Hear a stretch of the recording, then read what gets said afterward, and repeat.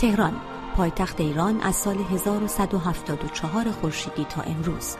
شهری که انقلاب مشروطه را به چشم دیده، نهضت ملی شدن نفت ایران را دیده، 28 مرداد 32 را گذرانده و در انقلاب 57 مجسمه شاه ایران را پایین کشیده. شهری که 8 سال پیش در سال 1388 پس از انتخابات ریاست جمهوری مناقشه برانگیز آن سال آغازگر دوره از اعتراضات در ایران بود که بعدها به جنبش سبز معروف شد. نه فقط پایتخت ایران که عده‌ای میگویند نقطه‌ای که بیشترین امکانات ایران در آن جمع شده. اعتراضات دی ماه امسال اما از تهران آغاز نشد. آنچه جرقه‌اش در مشهد زده شد و شعله گرفت، البته راه خود را به پایتخت ایران هم باز کرد. در تهران هم پس از مشهد و چند شهر دیگر معترضان به خیابان‌ها آمدند. 48 ساعت پس از آغاز اعتراضها در مشهد. اینجا شعارهای توحید کف خیابان آزادی.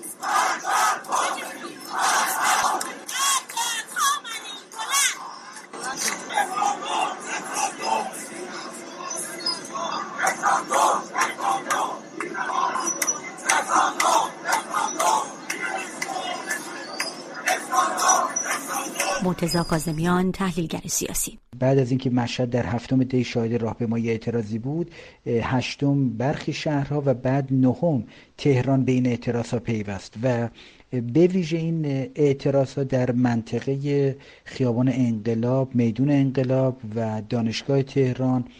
و چهارراه ولیعصر که مناطق عمدتاً مرکز شهر و محل اصلی تجمعات اعتراضی بودند در سالهای 88 تا 89 اعتراضها متحقق شد، هرچند که خیلی زود و با موج سرکوب و امنیتی شدن فضا و همینطور بازداشت پیشگیرانه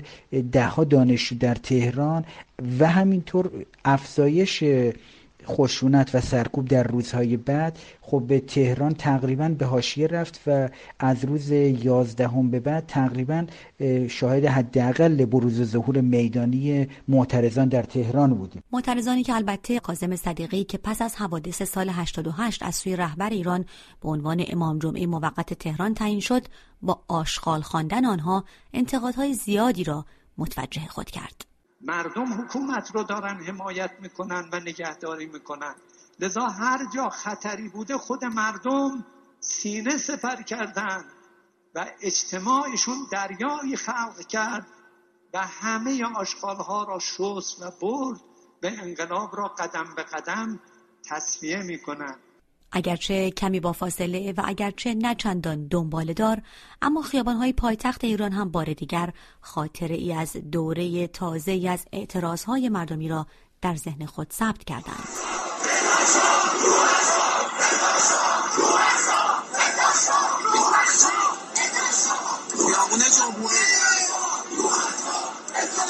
خیابان کارگر، خیابان انقلاب، دانشگاه تهران، خیابان جمهوری، حتی منطقه دورتر از مرکز شهر مثل نارمک، راه‌های منتهی به آزادی و بعضی نقاط دیگر شهر. سطح درگیری‌ها در تهران تا استفاده از گاز اشک‌آور از سوی نیروهای امنیتی هم بالا رفت. با این حال مرتضی کاظمیان، تحلیلگر سیاسی در پاریس، همچنان تهران را در حاشیه آنچه در دیماه گذشته رخ داد ارزیابی می‌کند. با توجه به ابعاد جمعیتی تهران و همینطور مجموعه بروز ظهور معترضان در سال 88، خب به پایتخت به شکل محسوسی در حاشیه تظاهرات سال اخیر قرار گرفت. تهران و نقشش، یا نقشی که میتوانست در اعتراضهای دیماه گذشته که در بیش از 100 شهر ایران گسترده شد داشته باشد، نگاه بسیاری از ناظران و تحلیلگران را بر خود متمرکز کرد.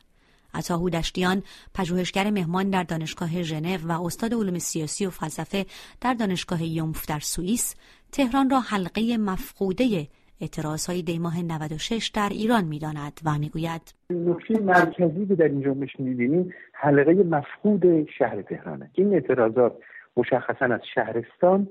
آمد، از در شهرهای کوچک برخاست و اینکه تهران کمتر بهش پیوست. همه جنبش‌های 200 سال اخیر غالباً یا از تهران آغاز شدن یا سرانجام موفقیت آمیزشون رو در تهران متحقق کردن. در طول این 200 سال از جنبش مشروطه که آغاز بکنیم تا میریم به جریان کودتای رضاشاهی که برسیم و از اونجا میریم به سمت جنبش ملی شدن نفت و بعد خرداد 42 که روحانیت به پا خواست و بعد از اون جنبش چریکی دهه 50 که گروه‌های مثل فداییان و مجاهدین و گروه‌های دیگه کوچک و بزرگ که البته در شهرستان ها بودن ولی در مرکز در پایتخت حرکت اصلی خودشون رو انجام میدادن تا انقلاب ایران و بعد از اون انقلاب اسلامی منظورمه و بعد از اون در جریان جنبش سبز هم دیدیم که تمرکز به روی شهر تهران بود. علتش هم روشنه، هم جمعیت وسیع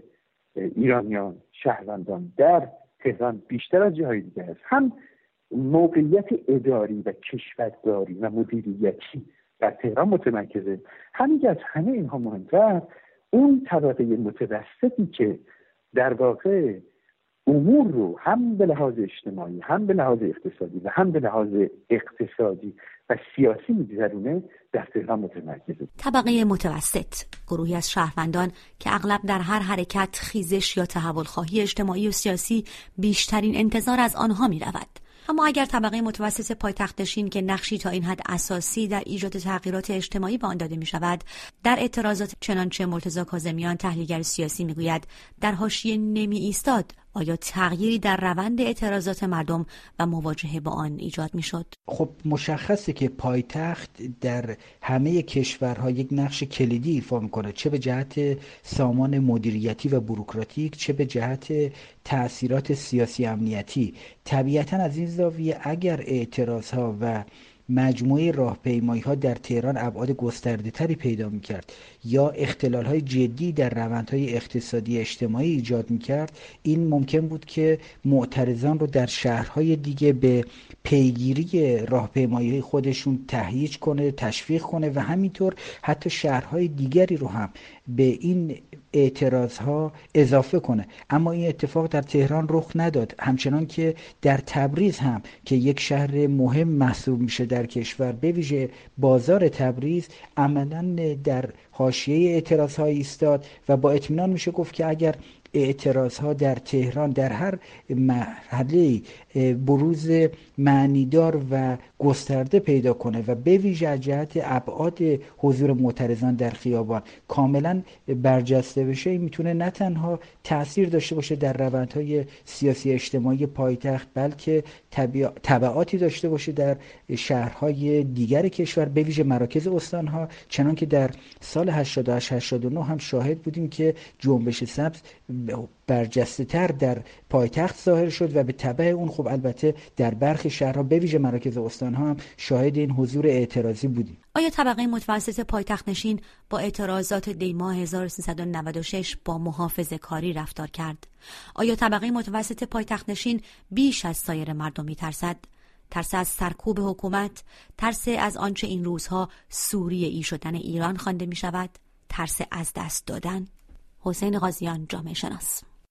طبقه متوسط به طور کلی تا حدی محافظه کار هست، در این مورد به طور خاص بیشتر محافظه کاره،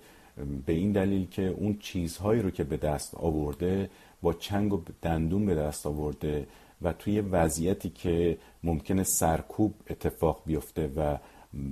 اعتراضات در واقع از بین بره، خیلی در معرض تهدید از دست دادن هر چیزی است که با سختی به دست آورده و این فقط به موقعیت مالی منحصر نمیشه و به خود اون فرد هم منحصر نمیشه، ممکن خانواده‌اش هم در معرضش قرار بگیره، امکانات تحصیلی و شغلی آیندهش از بین بره و خیلی چیزها رو به خاطر شیوه خاص سرکوب در جمهوری اسلامی از دست بده. بنابراین اون این رو تا حدی ملاحظه کار میکنه نسبت به پیوستن به این تظاهرات، وقتی احساس نکنه که تظاهرات میتونه پیروز باشه و اون طرف برنده باشه، طرف بازنده باشه، همه چیز رو از دست خواهد داد. علاوه بر این از یک چیز دیگر هم میترسه و اون که ممکنه این تظاهرات موفق نباشه و وضعیت به حد به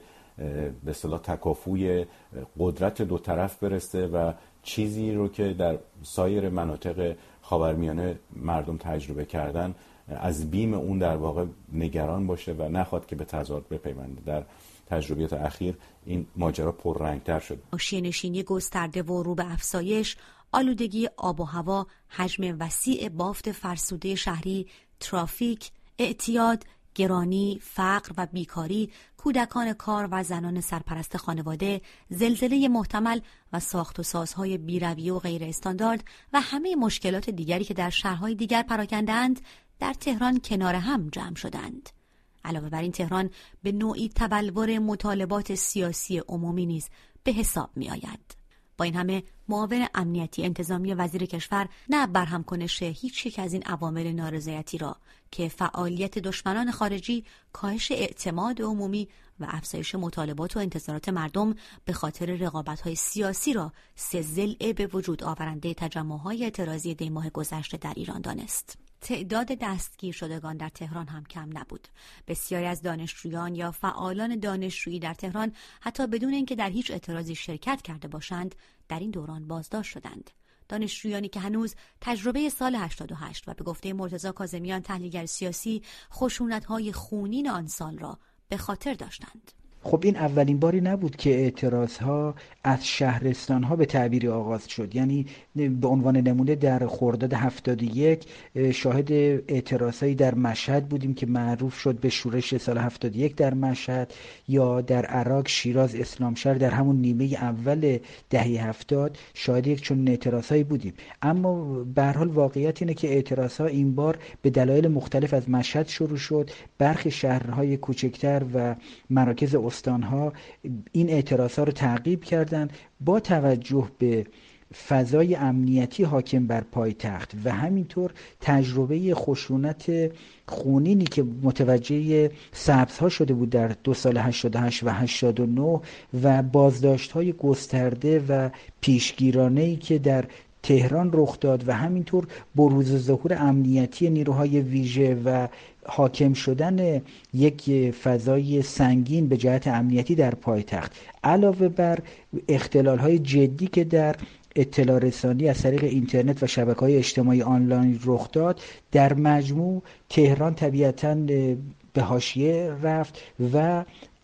با یک فاصله نسبت به اعتراضی که در مشهد شکل گرفت خودش رو متبلور کرد و همینطور معترضان در تهران نتونستن اونچنان که باید نسبت به شهرهایی مثلا رشت یا مشهد یا برخی دیگر از مراکز استان‌ها یا شهرهای کوچک خودشون رو محسوس کنن یا انتظاری رو که وجود داشت برای ابعاد جمعیتی پایتخت متحقق کنن.